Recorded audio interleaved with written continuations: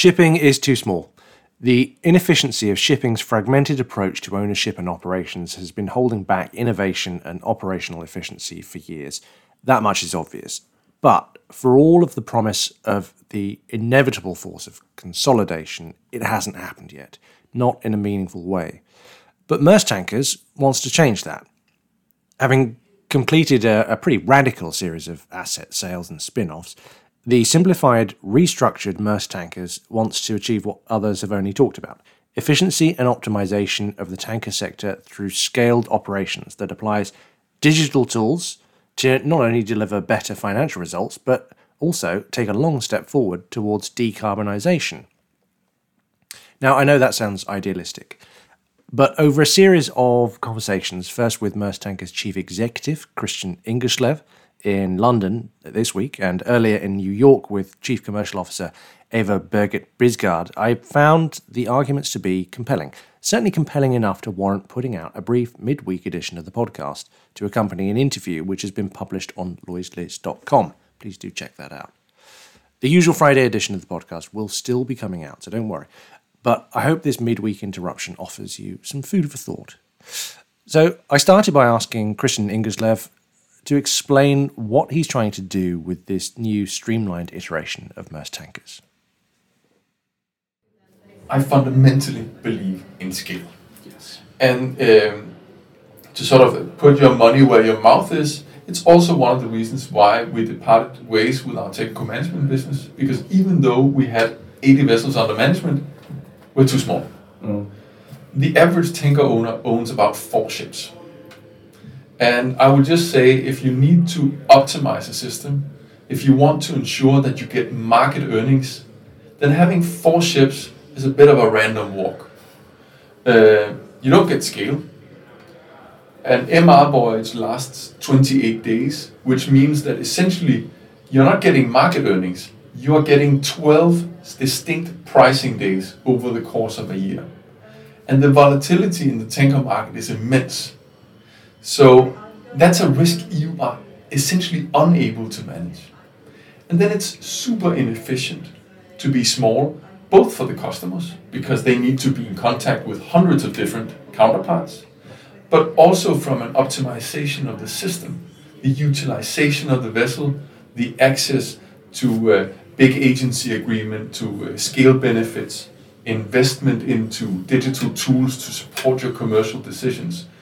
It's just, I fundamentally believe that what you want to do in this industry is to be part of something bigger that can be optimized. Now, I still believe that owning assets can be a family thing, can be a small company thing, because they're big investments. And owning those assets and deciding when to buy and when to sell is still a very, very critical part of making money. But while the vessels are in your ownership, it's all about how do you optimize and get market earnings. And that's where I think large-scale businesses will do better for the customers, for the partners, and for the footprint of emissions. Of course, people have been talking about consolidation for years with little effect. So why does Christian think this is different this time? So I think that there's 2 signals we have seen in the market that makes me quite hopeful. Because you are right, it's something that's been talked about, but is it happening? If you go back 10 years and look at technical management, people held on to it. We held on to it. Because it's kind of core. Most tankers have done it since 1928.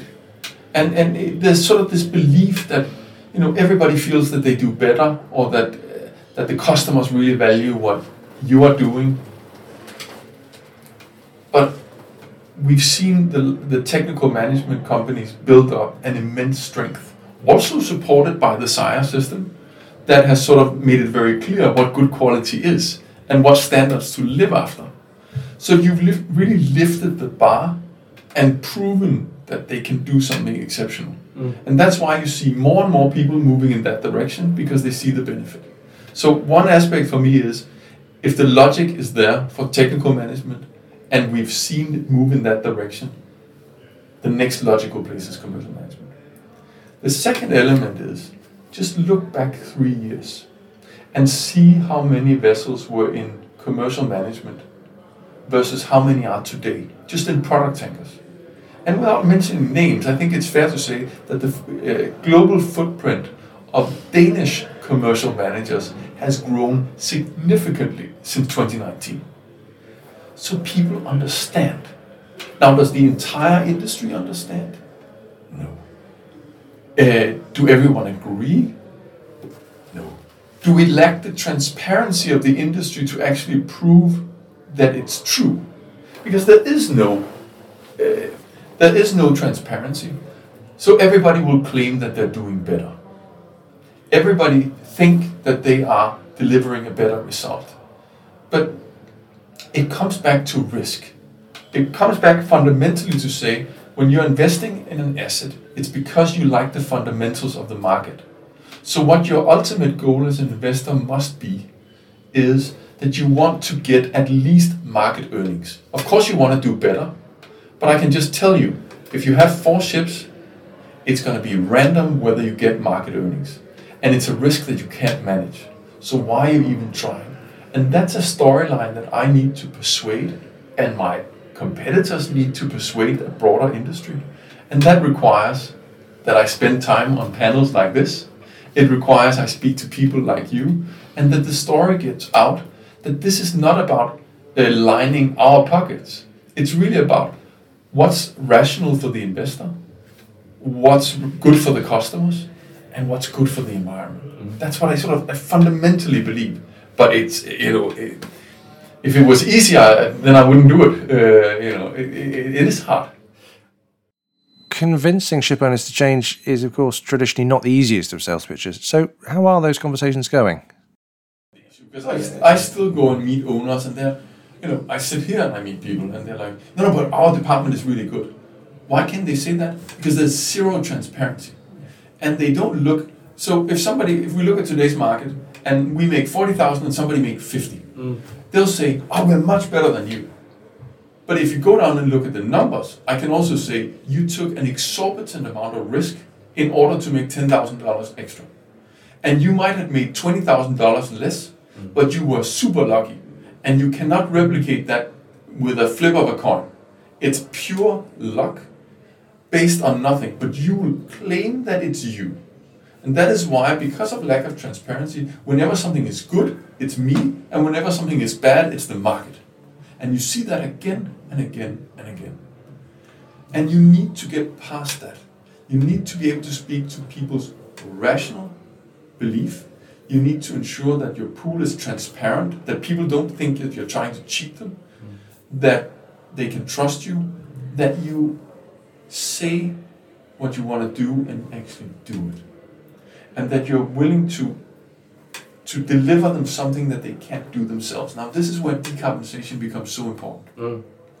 Because I can do something with 170 ships.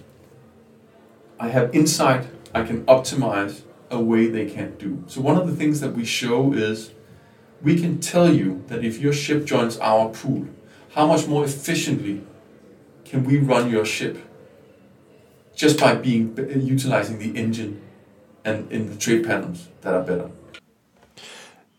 The bigger picture here is that Maersk Tankers is trying to change the way the industry thinks about commercial management at a point where the average ship owner is struggling. Whether they like to admit that or not, shipping is becoming increasingly complex as a business. For even mid-sized players, many of the smaller ones are really struggling. When I was in New York recently at the Global Maritime Forum, I sat down with Eva Birgit Bisgaard to talk about why focusing on optimization of individual vessels requires a scaled approach across a much bigger fleet, and why complexities of shipping requires a much more collaborative approach across the industry. No, I think it is. I think it is changing as well, and I also think that there is really, an increased ask for being able to come together in groups. So even though we are sort of within shipping, well renowned for actually trying to look after our own little cake. I think now being able to see, what the greater piece or the greater pie of the market can actually do if we do it together is actually coming into play. And I think that is why we also actually do believe that there is going to be this request for pooling, because it is a consolidation, and it definitely is taking out the complexities and also making sure that you don't only have these discussions with yourself. You are suddenly now able to actually discuss how the complexities, is actually going with other ship owners. And you're also able that way through, like, for example, the way that we've done it on the Sea Cargo Charter. We're actually able to give a whole lot of ship owners an actual voice by the table where we do discuss how it should look. And I think that is important as well, because others, we are back to what you say again. We're right now sitting down at the Global Maritime Conference. We've chosen to be here ourselves, and there are many people that are not present down there. How do we make sure that people are present and they do have a voice? Because a lot of this is not going to be driven. A lot of the requests for retrofits, making sure you have better engines, making sure you do your trials and biofuels or whatever is being put on the owners. And really what we actually need to see is the cargo parties taking, greater responsibility for how they work in the chain. So being able to see who can actually push for what, I think is what is needed.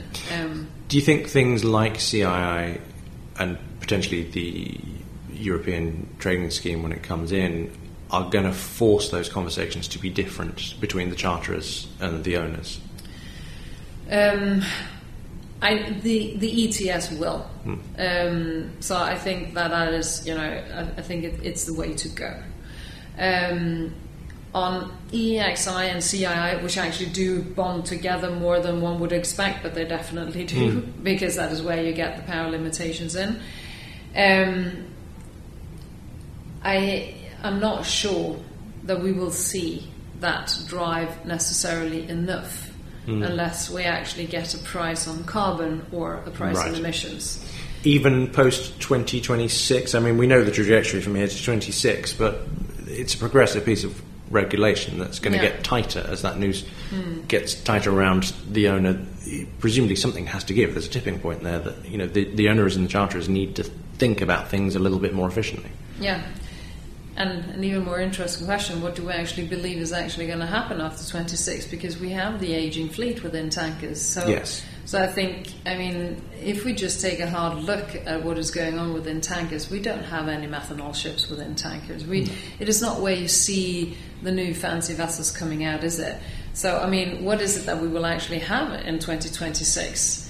And I think that can also be sort of discouraging at the moment, looking at it from an emission perspective, is actually that nothing really has to happen before 2026.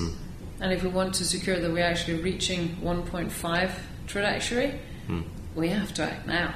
Yes. And I think that is an issue. This is a good market, but I don't think anyone is going to suggest that tankers are anything less than quite volatile at the moment. You've had, as you say, the extremes of the market. The willingness to invest in new tonnage amid so much uncertainty presumably is not there at the moment. That points to retrofits. It points to operational measures. Is there enough juice in that process from here to 26 to do anything significant, or are you just edging along to hit the minimum requirements until there is more clarity in the market? It's a really good question. Yeah? So are we going to see new tanker vessels with new engines? And I think once the order book starts opening up again from the shipyards, because you can't get a slot now until... No, exactly. You can't get... If you get... We won't see new ships until 25 anyway. Right, okay. So it's sort of far out, and I think that is what I mean when I say it's discouraging. It's like CII impacting, by 26, new vessels out 25. So we have to do whatever we can right now with what we have, and that is basically operational optimization of each and every voyage, and it is retrofits onto the existing fleet. And that is also where, one of the things where geopolitics actually comes into the picture is like the more uncertainty, the more sanctions, and the more shadow fleets we might have around the world, the less of the impact of the ones that are actually trying to secure that we can get emission reductions down by actually optimizing on the voyages and securing the CI. And that is also one of the parameters that we don't discuss all that much right now.